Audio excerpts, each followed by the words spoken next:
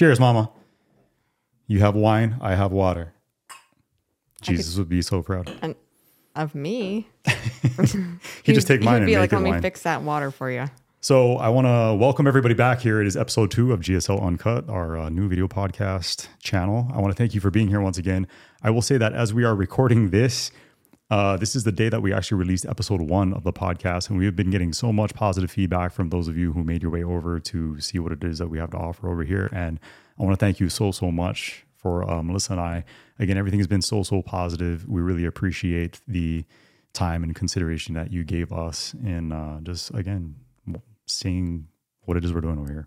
Yeah. It's been extremely humbling and energizing. So we appreciate that. Also, I have this towel with me because we're in a tiny home. We do not have AC in here, and it is blazing hot. I told you not to show the towel. So if I start to sweat profusely, we all know why. I'm just going to keep this out of sight in my lap, though. Literally right before we started recording, I'm like, don't show him the towel. And then like first minute, you're like, this is my sweat towel. I can't help it. It's what I do with insecurity. It just bubbles out of me all of a sudden. Sweat towel. Whew. Anyway, so how are we doing, Mama? We're doing well. Good week? Good week. Good busy week? Yeah. Productive. Very productive. Absolutely. So what is it that we are discussing here today? Well, so earlier we were discussing, because we were looking at our teenager trying to arrange plans to go actually have some human interaction. But we were just discussing how different things are with the new generations, the new models versus us, versus our parents and their parents, and how they interacted, how humans have interacted from the beginning of time versus now. So the generational differences? Just how everything's different now. Like, we are the last of our kind. The Mohicans. Oh, sorry, that's not. I thought you were going somewhere else with nope, that. I wasn't. We actually have nothing to do with that. But we are the last of our kind. The last of our kind. What do you mean by that? What are you? We are the last generation. We are actually like a weird morphed generation. I think our parents were the last generation that didn't really experience growing up with the internet. We were introduced to the internet really in college. It started to trickle out in high school. I mean, we had our Hotmail accounts. Ooh. Yeah. In our case, we still do. It's vintage and I like it. Leave it alone. No, but we were talking about the internet specifically and how that has definitely changed things in the way that people interact, people that are more so our age. I guess we are technically millennials, which I hate because I feel like we do not fall in that category, but we were both born in 83. So technically speaking, both millennials. I like it. It sounds young. We'll go with it. Embrace it while you can. Yes. No, but I think even in having discussions with Nevaeh, and so my last assignment in the police department, I was actually a school resource officer for a couple of years there. And I noticed in the time that I spent within the school that kids interact with each other much differently today than they did when we were back in high school. Yeah. There were kids that were dating virtually. They were virtually dating. So they were having all of this interaction through screens, through phones, tablets, whatever they were doing. Figure like all of this interaction. It required a dance. No, it's so different. You know, it's these kids live a portrayal, a version of themselves online, and that's their preferred method of interacting with their peers. And it's just so bizarre to see. Well, Nevaeh, now that she's getting older, is starting to get to know the opposite gender online. Right. And we're like, you don't know these people. And she's like, no. People are way more themselves online because they feel unfiltered. First of they feel all, protected. That's a horrible impression. Number one. More attitude? No, but it's true. And we try pointing out to her all the time. It's like, hey, you can't consider, I don't know. And maybe this is just me becoming older and more curmudgeoned the older I get. But curmudgeon? I'm not even sure that I know what that term couldn't means. Sound any older. You called yourself curmudgeon. Yeah, I regret that already. What I mean is you can't refer to somebody as a friend when you've never physically met them in real life. We have this conversation with her frequently. Yeah, and it's terribly, terribly frustrating that this has just become the norm. I guess I just don't understand it, and because of that, I become frustrated by it for whatever reason. Yeah, well, I think there's been a huge disconnect. So when we were in school, when we were kids, if you wanted to find your friend, you went and you found your friend. Absolutely. You got on your bicycle without a helmet and you rode around the neighborhood. You're making fun of me with the gestures? My bike. You rode around the neighborhood until you found your friend, or you went to their home and you physically knocked on the door. You had the awkward interaction with their parents of, can Jimmy come out and play? No, they can't play. Then you felt stupid and you had to turn around and leave their home. No, I vividly remember. How about making arrangements? Remember that? You remember standing by payphones waiting for somebody to call? Oh, yeah. Yeah, I remember going to Kahala Mall, Pro Ridge when I was a kid and like, hey, I'm calling you from this number. Call me right before you leave and I'll stand here and wait for you. Yeah. And I'll twiddle my thumbs because there's nothing to tinker on. There's no phone, no smartphones, nothing like that. So. And then we got pagers or beepers or whatever you wanted to call them. And did you have one? Yeah, I had one. I never got myself a beeper. Oh man, I had one and it was clear and you could see the wires. And I wore it on the outside. It's good times. Of my Jinko jeans. It's good times. So that everyone knew that I had a beeper. Of course. For the first year, it did not work. Isn't it funny that was a status symbol back in the day? Mine didn't work. And what do you mean it didn't work? So you just wore it for cool points? Yes, I did. Melissa. I know. Melissa. I know. That's a no-no. It was cool, though. No one else had a beeper that didn't work. Yeah, things are so different. You know what else I remember being able to, like if you wrote like 80085. It said boobs. It said boobs. You could do it on your calculator, too. That was the infancy of text messaging. Mm-hmm. So you flirted with someone. Boobs. So where do you think things go from here? Being that, again, we're pretty much out of touch at this point, despite the fact that we actually live our lives out online. Right. I know it's funny because as people that kind of exist online, when people see us, they are kind of like, oh, you're regular, normal people. Shh. But, they're kind of like, oh, I'm so used to seeing you on the screen. This is so weird. Like, even though they watch hours and hours of us living life, they don't actually realize that we're just real people. So when we stand there at 5 feet tall, 5'7", and they already know, Jeremy, that act is up.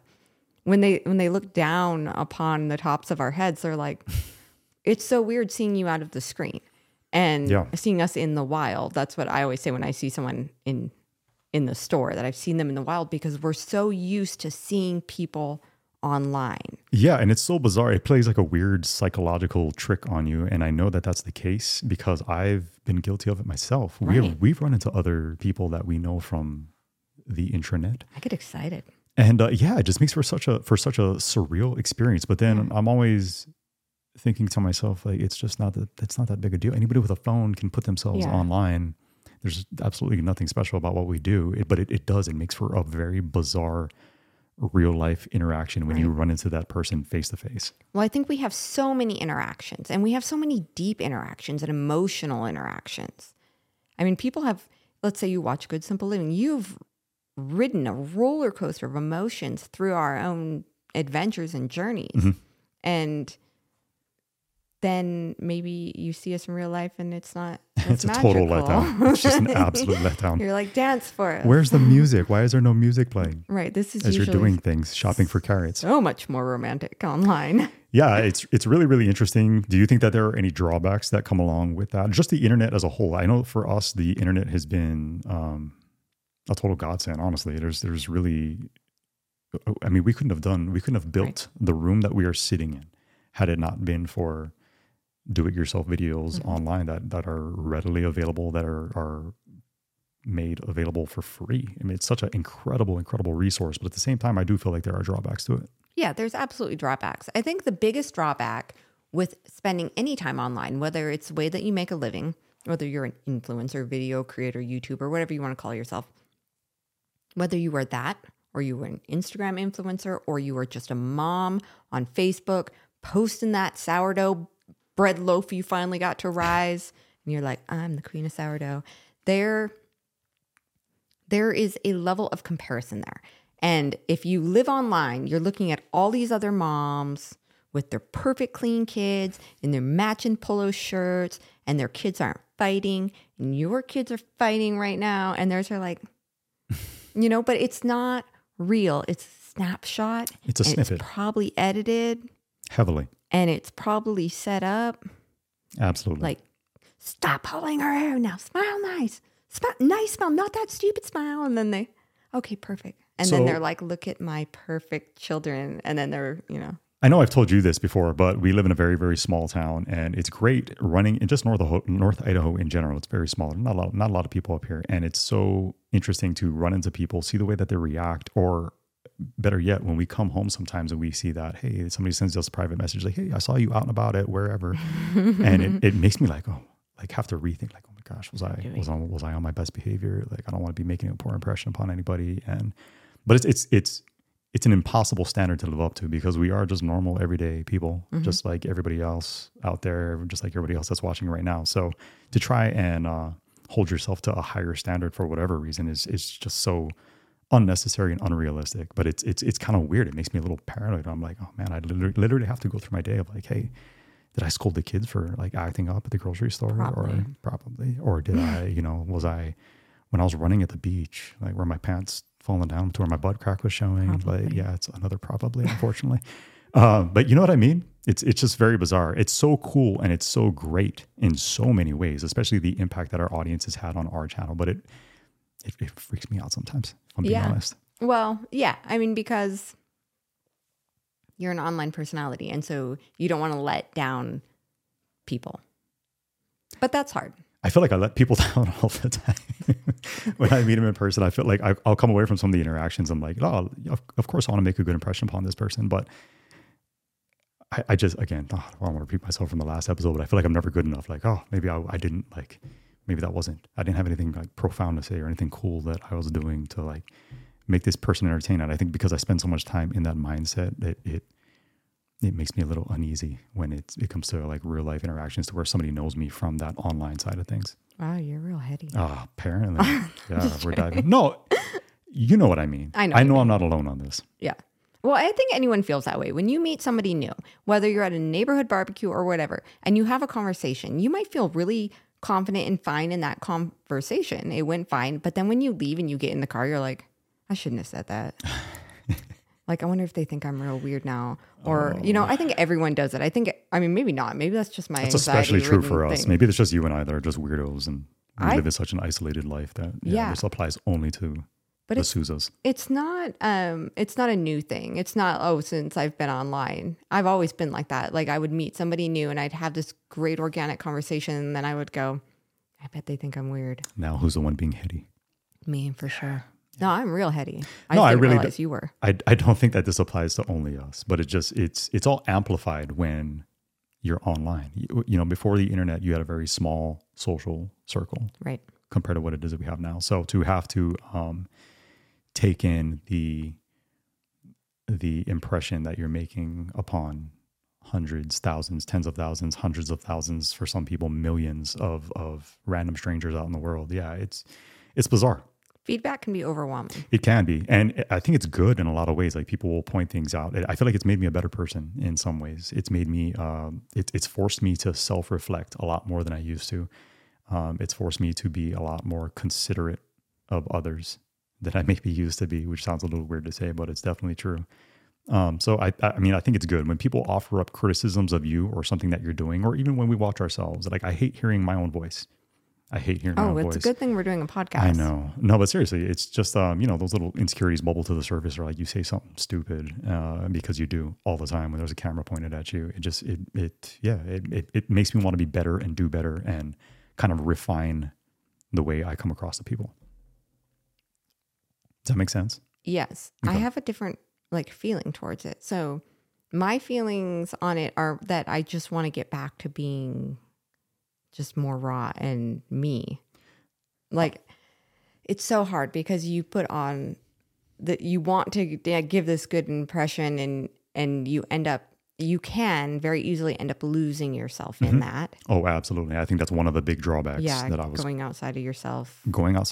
And I know that we've met and spoken to people that do the same thing we do. And it's I want to say that in almost, and I don't mean for this to sound bad or come across a certain way. It's just that the way that everybody comes across and presents themselves online, knowing that people are going to be watching and analyzing, doing all that, it is not who they are in real life. I'm not saying that people are doing it intentionally. I think a lot of times it is completely unintentional. Like camera personality. Yeah, you have, it was true when I was a police officer. The same thing was true. People look to me for help in certain situations where I'm like, if I'm being completely honest with you, I don't know exactly what it is I can do to help you. It's not a good feeling to have when someone's literally, you can see it in their eyes. Like, so you're kind of playing a role. And I'm not saying that anyone's being fake. I'm just saying that there are certain aspects of yourself that sort of bubble to the surface when you know that, hey, I'm on camera right now. Right. And that's not the case in real life when you're just living your day-to-day life. So it makes for a very complex and complicated situation. It's really interesting. I mean, maybe we're not as exciting in real life, like maybe we're not as... We're not that exciting. Yeah, not really. No. I mean, we're just people, we live fairly boring lives, if you ask me.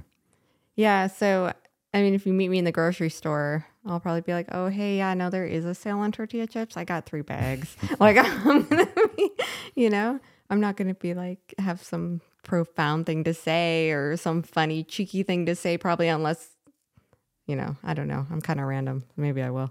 Yeah, I think there are examples of people who are so negatively impacted by that it kind of runs amok to an extreme to where people 100% lose themselves in their identities based on the way they come across online and the feedback that they're getting from others. They allow it to reshape their identity, which is definitely not a healthy thing. No.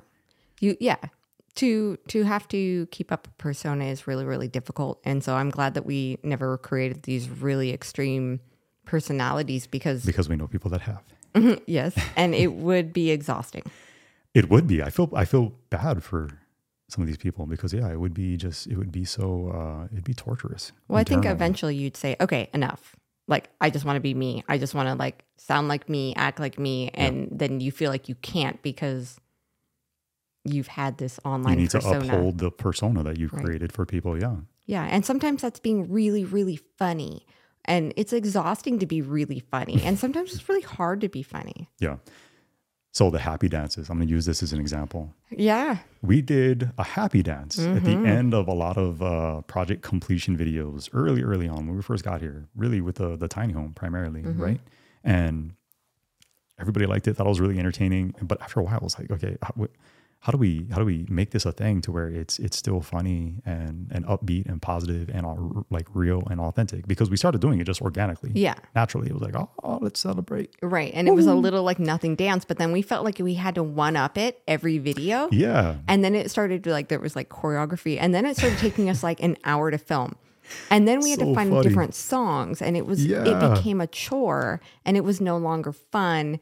And then one time we were trying to do the dance and like I wasn't doing it to the rhythm because I have none. And you like said something to me and we got into an argument over the happy dance. Are you saying it was an unhappy dance? It was an unhappy dance that ended the happy dance. And I stopped right there and I was like, we're done with this. No, it wasn't done.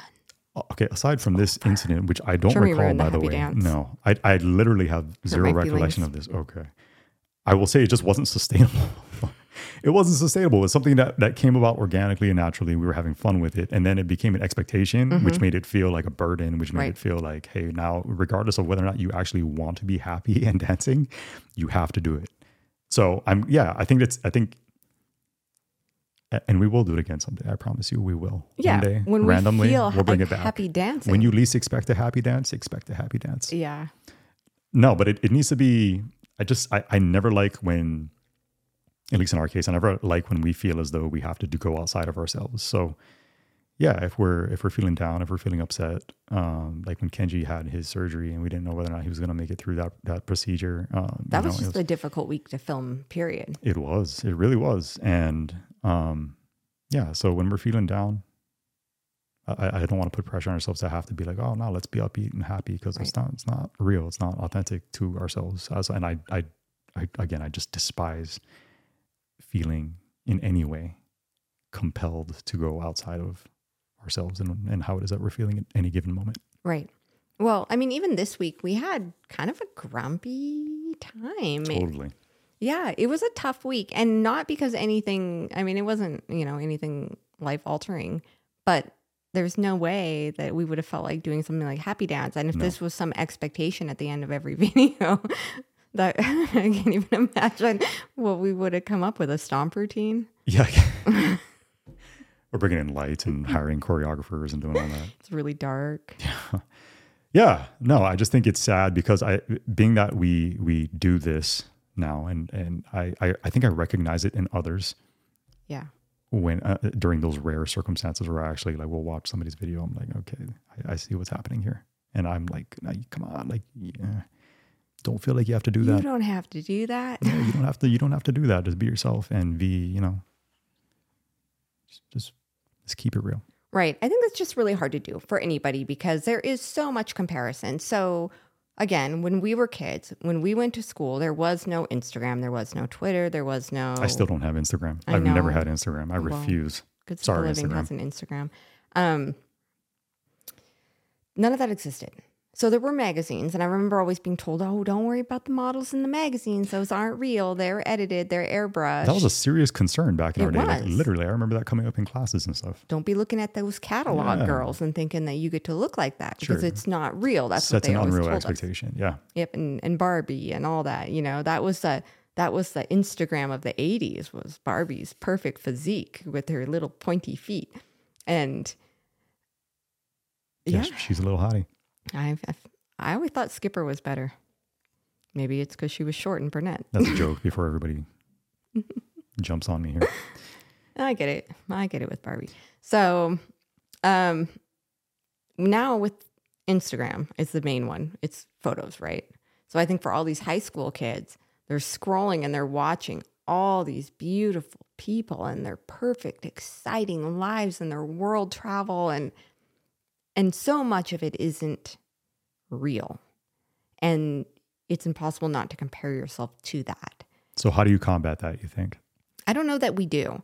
I think that the genie is out of the bottle as far as social media goes. I think it's only going further. I think AI is going to make it way worse. Ooh, are we in for some hot AI talk right now? Oh man, I love some AI talk. How about deep fakes?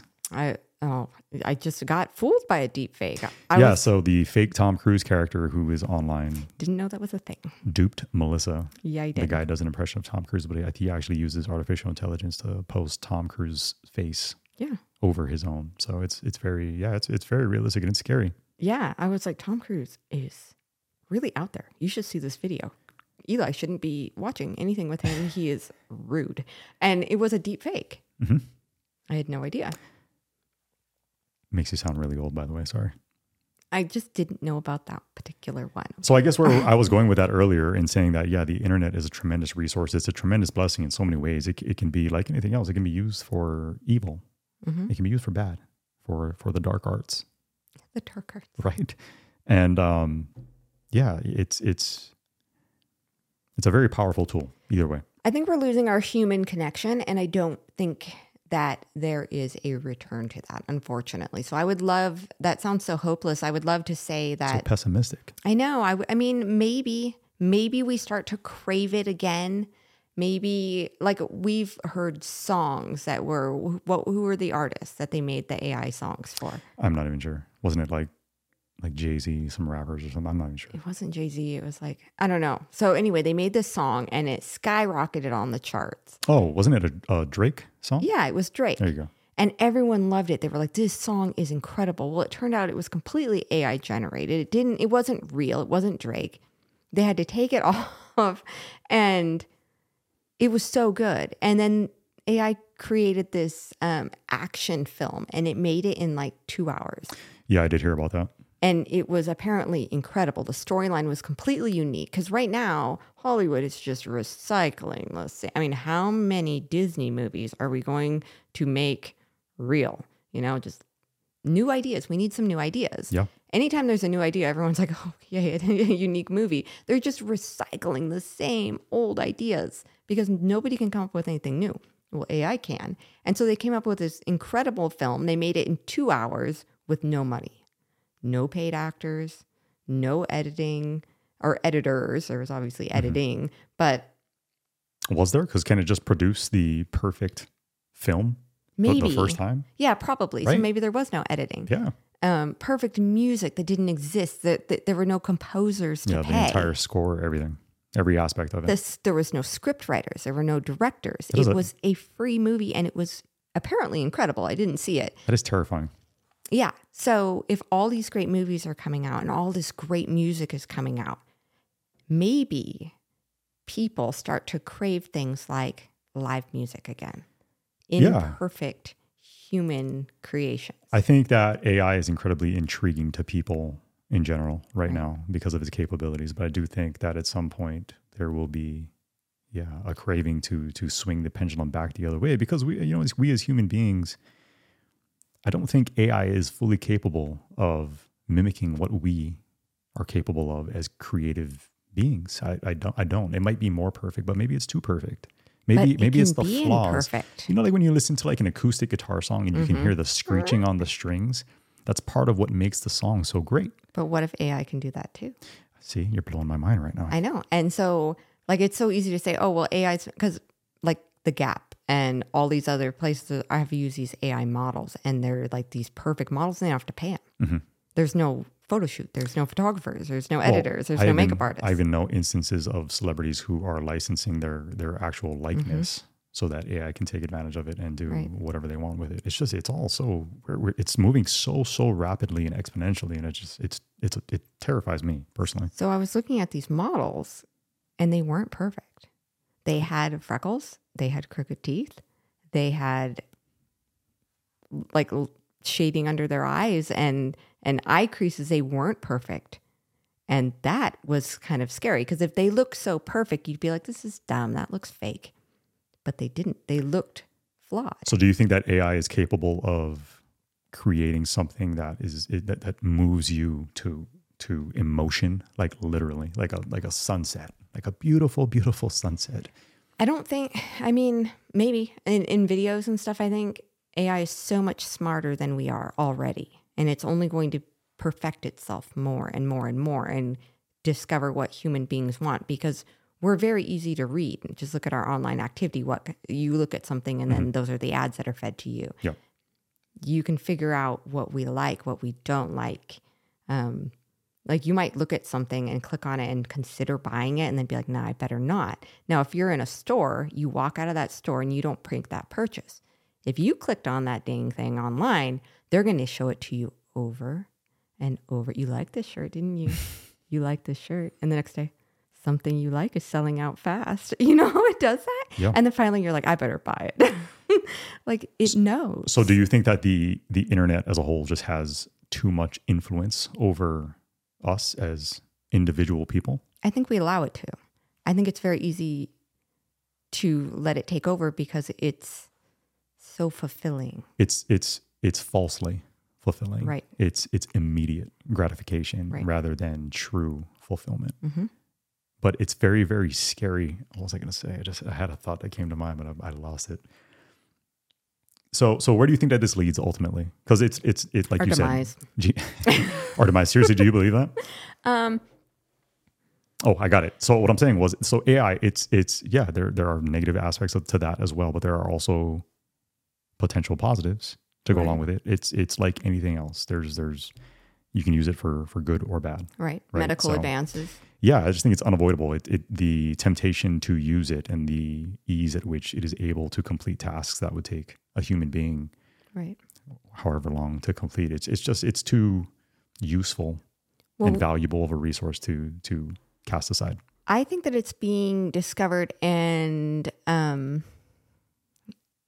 created and made stronger prematurely before even the creators of it know what it's capable of. But it's self-advancing. It is self-advancing, in a lot of circumstances, and that's scary. right? Like when it started communicating with itself. The Google AI bot, I remember reading or hearing something about some kind of Google AI program that had literally within a couple of days created its own language and began communicating with some other. I'm not a computer guy. There was like two of them, and they created a language that humans didn't know, and they were communicating back and forth. And then the people went, "We better shut these down." Yeah, it's like a sci-fi movie come to life. Like what happens when it's like, we know how to change our password. Mm-hmm. And there's no shutting it down. We'd never figure it out. We'd never figure out their crazy password. So it's a little scary. And I think even the creators of it know that it's toothpaste out of the tube. You're never going to put it back. But it's all for power and competition and the advancement of it, you mean? Yeah, because it's like, well, if China's doing it or Russia's doing it, then the U.S. better be doing it too. Or if the U.S. is doing it, well, then England better be doing it. Everyone feels like, well, they're doing it and they're doing it and they're doing it and it's coming anyway. So we better be there at the forefront of it. So everyone is running to this and pushing it so rapidly before understanding what it's capable of. And I think that even they are afraid of that. But they want to be first at it, and it's coming. So we might as well be a part of it too. I mean, that's what Elon Musk said. It's coming, so I want to have some control over it. This conversation I want to be a part of this. Absolutely off the rails. So these are the types of things that we talk about over morning coffee. These Welcome to bizarre, the Sousa household. these bizarre topics. It's a little glimpse. Yeah. Well, I mean, I think it's real. It is what it is. And being on the internet and starting to see this stuff, starting to see this deep fake stuff, starting to see these films, it's music and everything coming out. I do feel like there is a huge portion of people that there's that whole movement, like to put your phone down and reconnect with your family. Right. And I think it's more our generation craving what we had. Like we are in the minority mourning on that, though. I think the overwhelming majority of people are all in favor of new toys and new tools capable of doing really cool things. I think people 40, I think it's kind of our age because the internet really exploded like our freshman year of college is when like people started using it for term papers. MySpace. Senior year, we still had to go to the library, get encyclopedias, cite our sources, find the information in books, and write reports that way. There was no Googling anything my senior year of high school. I remember. That wasn't a thing. No. So freshman year, all of a sudden there were online sources. And so we, I think 40 and older, crave what we lost, that human connection. But people younger than that never had it. And so they don't crave the loss of it. And so they welcome these advances. So I think that's where we're going to become the extinct generation of people that knew life before the internet. I think our outlook on this speaks to our reality of living where we do and doing things the way that we do. Like I will make a conscious effort on nearly a daily basis to do something real in the real world. It's why I love gardening so much because it's real. It's not easy. It's slow. It requires patience. It requires attention. It requires discipline. It's why I enjoy it. Like this morning, I went out and I literally made so we released our first episode and I really didn't want to monitor it for a bit. So I went outside and I watered our orchard. I watered the garden and I paid attention to that and only that. My phone was in my pocket, left it alone, decided I wasn't going to check anything. And I feel like it's a must because it's so easy to get swept up and lost in this virtual world. And I guess for myself, I view it as pulling me away from God. Whole new level of bizarre conversation we had on that. But I want to stay in touch with what's real and with what is truly meaningful to me. I don't want to allow technology to be able to suck that out of me. Well, if you want to like dive into that, I mean, it's really instant gratification and technology and all of that is really kind of the opposite of the nature of God. Gardening is the nature of God. It's why he put man in the garden, right? Agreed. So you have to put in something, seed, if you want to get something out, which is usually abundance, but that takes time. And there's patience and there's failure. And there are lessons to be learned along the way. Yeah. This didn't work. We better start again. Right. And then you have to wait all over again. It's like that with farming. It's like that with ranching. I mean, you wait all year for calving season. If you have calves die or wolves attack those calves or a cold storm go through. I mean, we lost our baby lamb before it was born this winter. Mona was pregnant and then we had this crazy cold snap and I'm pretty sure, and we're not totally sure when she lost the lamb, but we didn't get a lamb this year. And the only thing we can say is, okay, well, maybe next year. That's so opposite of online instant gratification. If something doesn't work out, it's like, oh, just rebuy that or just re-upload that or just, do it right now. We're going to fix it right now. that's, I think, why we crave this life, because through failure, you have to wait again for success. So I was just going to say, do you think that outlook that we both share factored into our ending up here and living the life that we're currently living?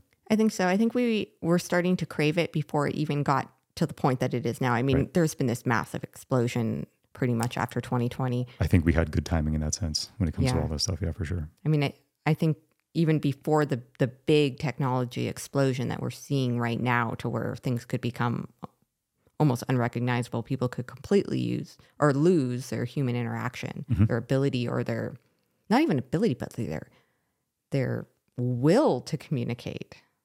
Their desire. Their desire is the word I was looking Right. for. Thank you. Yeah. Their desire to have human interaction. And we're losing that. Yeah, we are all willfully choosing to partake in this virtual world full of virtual interactions, whether it be a family member, whether it be an old friend from high school. We were talking about that. Did we bring that up? Yeah. So things like high school reunions and all that used to be a pretty, I mean, generally speaking, people were excited to attend their 20-year high school reunion. We have been out of high school for over 20 years now, coming up on 25 years, which is crazy. And I have a pretty firm grasp of what's happening in everybody's life when it comes to the people that I was really close to way back in 1998. There wasn't even a 20-year reunion at my high school. No, and I don't think anyone attends them anymore because not like they used to. It used to be you got dressed up and you brought your husband, and you got to see who had a receding hairline and right. who got fat and who was divorced. And, like you wanted to see what happened to people. Yeah, and now we all know it because everybody's on Facebook and Right. the Instaface and the Snap, TikTok. The Twitter Snap, and I do Facebook and Facebook only because, again, because you're an old lady. I don't, it gets to be too much. It's Right. the only reason, it's the reason I'm only on Facebook is because especially with what we do, YouTube and Facebook require so much of our time and attention, and it comes up so readily in our conversations that I get kind of tired of it and burnt out on it. I don't even do Facebook anymore, and I haven't for a couple of years. Your personal Facebook, yeah. Yep. Yeah. I just kind of abandoned it, and nobody noticed. I think it's because, again, it's a bizarre circumstance for us in particular because we are living out our life online. Yeah. My friends from high school, people that I knew from high school, I don't even think they noticed that I stopped posting on Facebook. Yeah. We just Fizzled. lost contact. Once Facebook and MySpace MySpace became a thing, then Facebook, we stopped talking. Mm-hmm. And then I saw who they married. I saw that they had kids. I saw what they did for a living, and I never called them again. And I just think that's sad, because I was like, I don't need to wonder what's going on with this person because I can just see it. And then all of a sudden I didn't know them anymore. Not to where I could pick up the phone. It's not the same. Right. It's nowhere near the same as it's part of the appeal in doing this podcast, right? Is that you and I kind of get to check out, leave everything, set everything aside, come in here. It's nice and quiet, even though my watch is beeping at me. Turn currently. off that little weird watch computer. Sorry. So what I was saying, it's not the same. That you cannot replace the face-to-face human interaction to read somebody's body language, to see the way that their face lights up when you provide them with good news, to see the sorrow in their face when, they're going through something tough. It's not the same. There's no replacing that. Yeah. Well, I know. I see like when somebody loses somebody on Facebook, people are like, oh, I'm so sorry. I'm so sorry. I'm guilty of it myself. I have sent those messages. When you should pick up the phone and call them or send them a meal and a card seek them out. or go see them. And provide them with a hug. Right. And now it's just like, oh yeah, no, I told them sorry on Facebook. Like how empty are those messages? Happy birthdays. Same thing. It's like, oh yeah, no, I wish him a happy birthday online. And the sad part is kind of like you referenced earlier is I don't think there's any going back to that world. I think that world is a thing of the past. Yeah. Which freaks me out for our kids. Do you ever grow concerned with the fact that our kids seem to be so accustomed to having cameras around or cameras pointed at them or random people being like, oh, hey.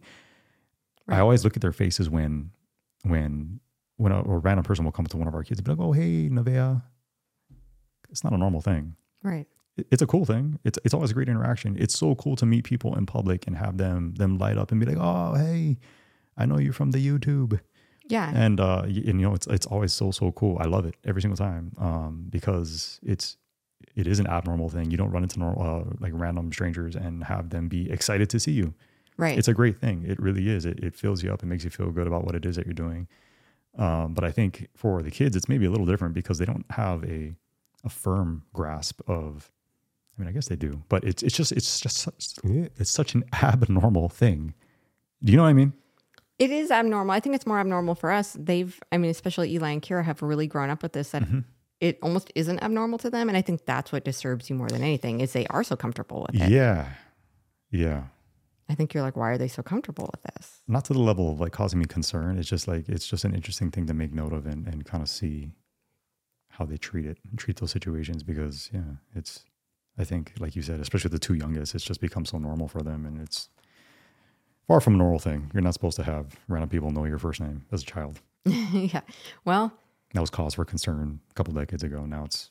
I remember like, don't put your kid's name on their backpack. Right. Because somebody can call them by their name. Well, and we have had these conversations with our kids. If somebody knows your name, it's because you're on the internet, not because they know you and they don't have puppies or candy. Don't go with them. We have a lot of those discussions given my background for sure. Yeah, for sure. I think our kids are paranoid to an extreme, if anything. They're definitely not going to go trust somebody. So, but I mean, just to kind of get back to it. So I think with this wave of change, with the way that we're just interacting as people or not interacting as people, there's been a definite increase in aggressiveness towards our fellow man, or you know what I mean, or woman. People are so much more aggressive. Think about in a car. When you are driving in a car, you will lay on, not you, but I'm just saying people will lay on their horn to somebody directly in front of them or shout something because there's this layer between them. It's just a car window, but you are far more likely to scream at someone, flip them the bird, lay on your horn when you're in your car. Mm-hmm. Now, you wouldn't do that if you were both standing in the park and they did something like, let's say they were just being slow in front of you. You're walking in front and you're waiting to throw your cup away in the garbage and they stop right in front of you. You would just stand there and wait, right? Or maybe walk around them, but you wouldn't say anything. But in your car, you lay on the, like, God forbid that light turn green and they are changing their radio. Like you're going to be like, beep, beep, beep, beep. You know what I mean? Because you are in the comfort of your car. Don't do that. Oh my gosh, you don't even know how to make it work. Oh my gosh. This is so bad. That was embarrassing. Well, we actually have sound effects on our little soundboard here. You were so excited. That was a perfect opportunity sound effect for the air horn, and it's come and gone. Anyway, I get what you're saying though. Yeah. Okay. So environmental factors, right? Right. The more space you feel you have between yourself and another person, it seems to influence the way that people handle certain situations. And I think the internet has made this so much worse. So much worse. Because now you're in your home, you're in your jammies, you got your sassy pants on. Yeah, you feel safe to say whatever you want. And people do. They do. And you would never, ever say that stuff. Take it a step further. There are people who will use the internet to paint a narrative. Mm-hmm. and tell lies because it serves themselves in a certain way, which has been very interesting. We've been caught up in situations like that as well. So yeah, I think there, again, to go back to good and bad, right? So the internet's great for a number of things, but if anyone wants to use it for evil shenanigans, they can very easily do so. Little leprechaun shenanigans. Yeah. And it's frustrating and upsetting for the same reasons you were just pointing out, is because I think if we were face to face, you wouldn't dare say, especially when it came to, I'm not somebody who tolerates being spoken to or being treated a certain way very well. And that's not to say I'm like a firecracker by any means, but especially when it comes to like our family, right? There are examples of things that have happened in the past where, I'm not gonna stand for it. So it makes for a weird little dichotomy when it comes to the internet and people saying what they feel is justified versus what is real and true. Well, and I think young people have fallen into that trap way more than adults. So teenagers and kids have become pretty brutal towards one another. Mm-hmm. I mean, to the point that you've got middle schoolers committing suicide. Yeah, it's horrible. From online bullying. Horrible. That was really rare when we were kids because, yes, there was bullying, but it was usually in a crowd and somebody would usually say something or their friends were present. They had a support system there. Yeah. Or even if they didn't, it didn't rise to the level that it rises to now because it was still in person. Somebody would step in, a teacher or something, you know, like you couldn't stand in a cafeteria and belittle someone to the degree that it is done online.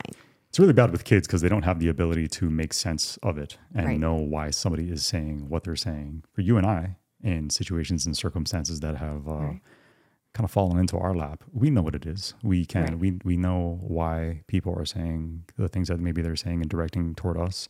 And we know that it's that person and issues that lie internally with that person or those people that are causing this to come about. And that's really all it is. Yeah, self-serving agendas. Absolutely. And it's like that with kids too. I mean, they have self-serving agendas. They want to be the highest in the pecking order. And so they'll take somebody that, you know, a pretty girl or a new girl or someone that they perceive as weak.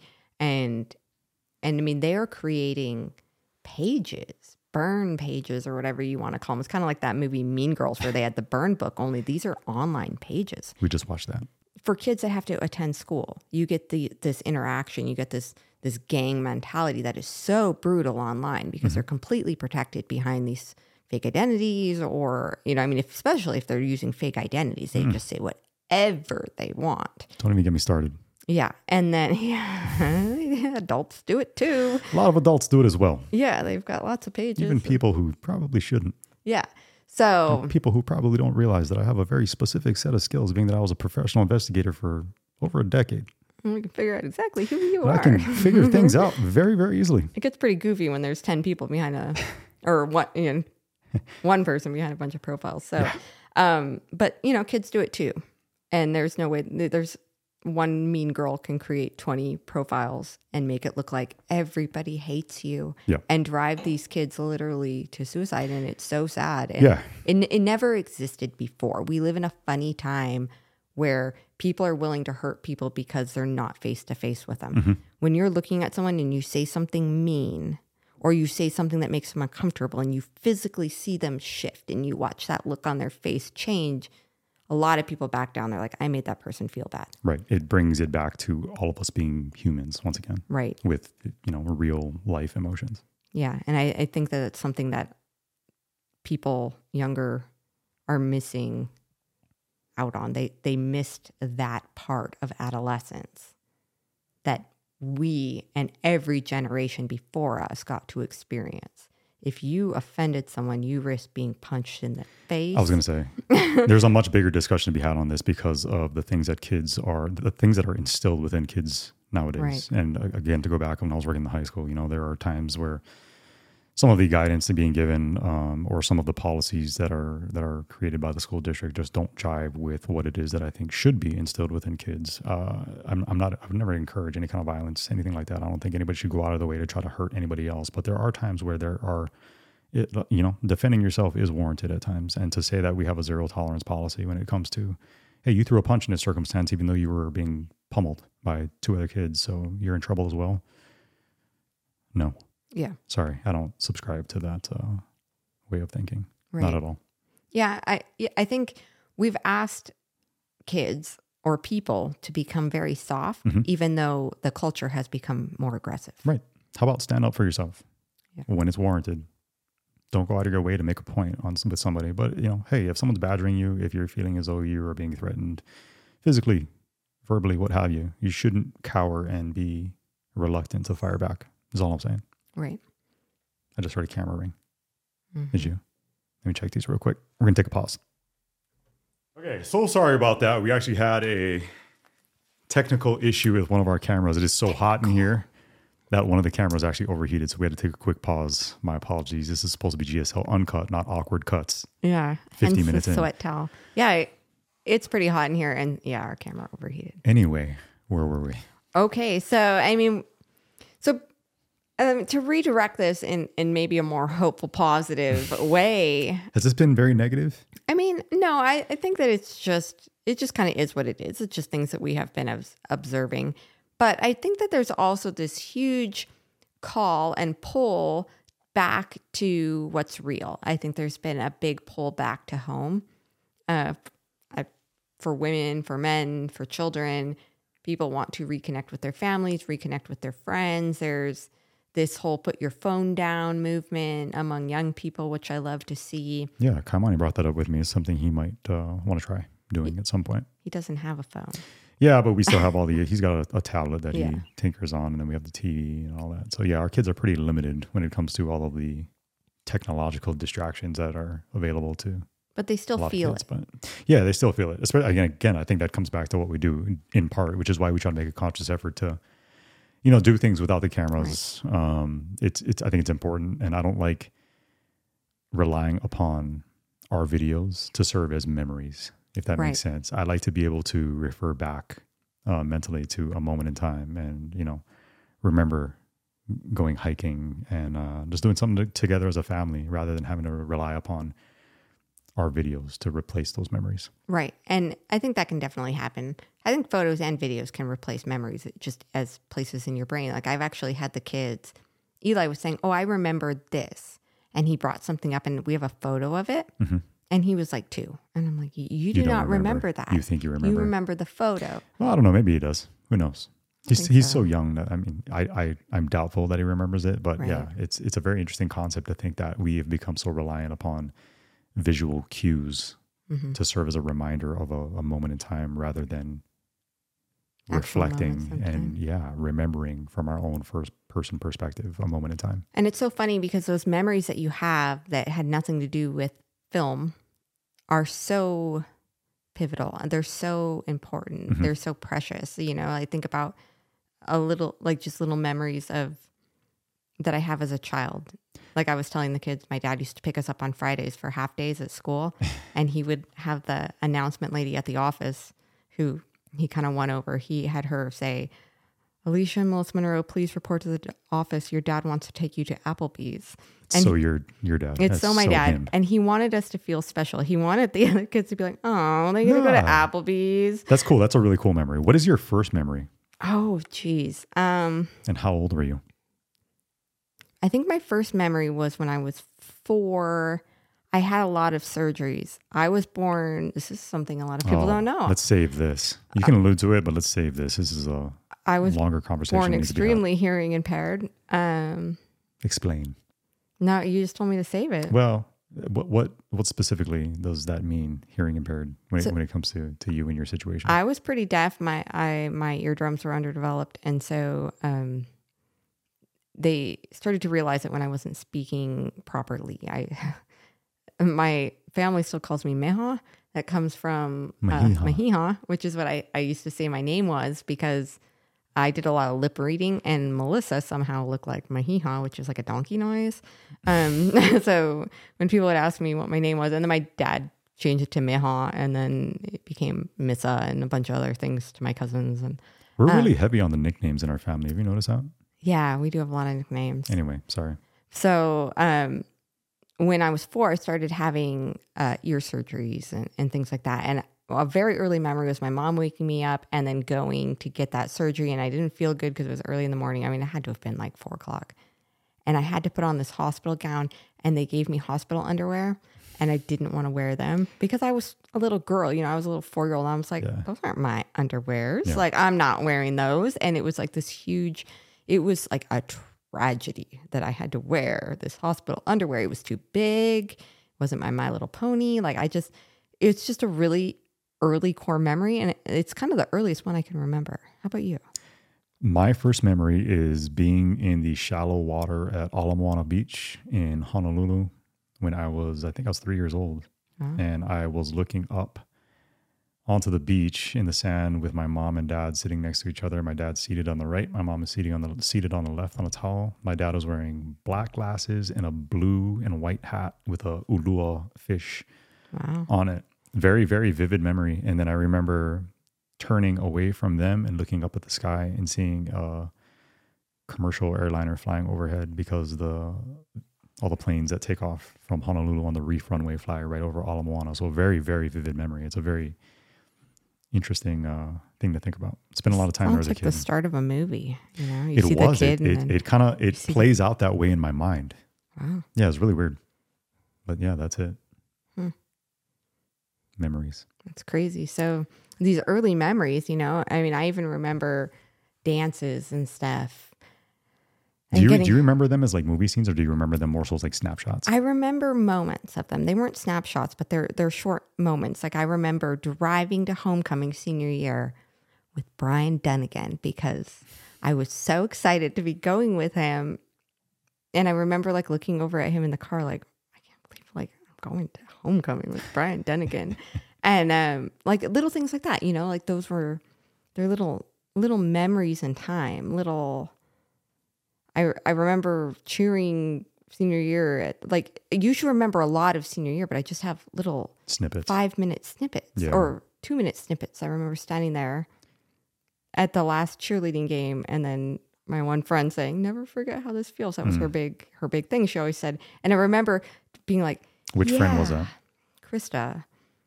And yeah, I just remember like taking that in and like looking across the Friday Night Lights field and being like, this is cool and this is ending. And snapshotting this is a moment. Yeah. Mark it down. And it still is to me 21 years later. Yeah. It just recently came up in one of your ending narratives. Well, she said it to me at our wedding too. Yeah. Yeah. How much do you remember from our wedding? First of all, I remember quite a bit from our wedding. Do you? Yeah. Because we'll talk about this I think because she another reminded me to remember. The same friend, Krista. Yeah, same friend. I think she actually became a wedding planner, right? Mm-hmm. So yeah, she's good at that. We should talk on another episode about that. We're almost at an hour. Okay. We're at 58 minutes according to this clock here. Yeah. So I mean, this conversation got a little weird. It got a little off the rails. Got extremely weird. Let's revisit we'll make note for future reference. We'll talk about our wedding. Right. Just because it's a quirky story. We actually got married in Las Vegas. Oh, our wedding was... It was interesting. I mean, I feel like I can't share all of it. What? Oh. I know. Like the events leading up to it? No. What? What are you talking about? I mean, I don't know. Like some of the frustrations of the day and stuff. And like what? And people that were involved, I would never want to offend. You know? Okay. Yeah. Anyway, so we'll bring that up on a future episode maybe. But so episode 2, was this a little smoother? Is it despite the fact that we had a camera go down mid-recording? I mean, no, I don't think that was smoother, but I think we're going to get there. I mean, we shouldn't be having overheating equipment. Yeah, apologies once again for that. These things happen. Again, we're learning as we go here with being only on episode number 2. But I'm still loving this format. I really enjoy it. I like that we can set aside some time to speak in this nice quiet room. It's so great, even though it's like 100 degrees in here today. I feel like we're talking in a sauna. Yeah, sauna. In a sauna. I think like now that we've been talking about the differences of the generations and the way that, you know, we see the world and we see other people, I think it would be really interesting to get Nevaeh on here. I think that's what we're going to do for episode number 3. Yeah. Yeah, I think it would be really cool to have her on here. I want to hear from her because she has very, very strong opinions. She does. And I will caution her against saying too much. But at the same time... let her go. Let her go. Yeah. No. Yeah, I don't want to... That sounds really weird. Don't... What I mean is she just has to be very... Yeah, just be smart about what it is that you say. Yeah, Nevaeh has very strong opinions. She has a very huge personality. And, I mean, that makes her difficult to parent in many ways. Because, I mean, she knows what she thinks she knows. Yeah. And she always has. Strong-willed. Very. Mm-hmm. It could serve her very well in life if she learns how to really use that. She's a very strong person. And I just think that she has definitely her own opinions about this. Mm-hmm. And so it would be really interesting to hear just her perspective. Her perspective on it, yeah. Sounds good. All right. We are now at an hour, give or take. So episode number 3, we'll have Nevaeh on here. We'll get a younger person on. We'll get her opinion, thoughts on things, and go from there. All right. Okay, one more cheers. Let's do this. Water. Water versus wine. Boom. This is fun. It was. All right. We'll see you guys on episode number 3 next Wednesday. Thanks so much once again for being here. And again, appreciate all the comments and all the kind words that you guys sent our way here today with episode number 1 actually being released. So we greatly, greatly appreciate it. And we will see you over on episode number 3. Right? Cool. Bye, guys.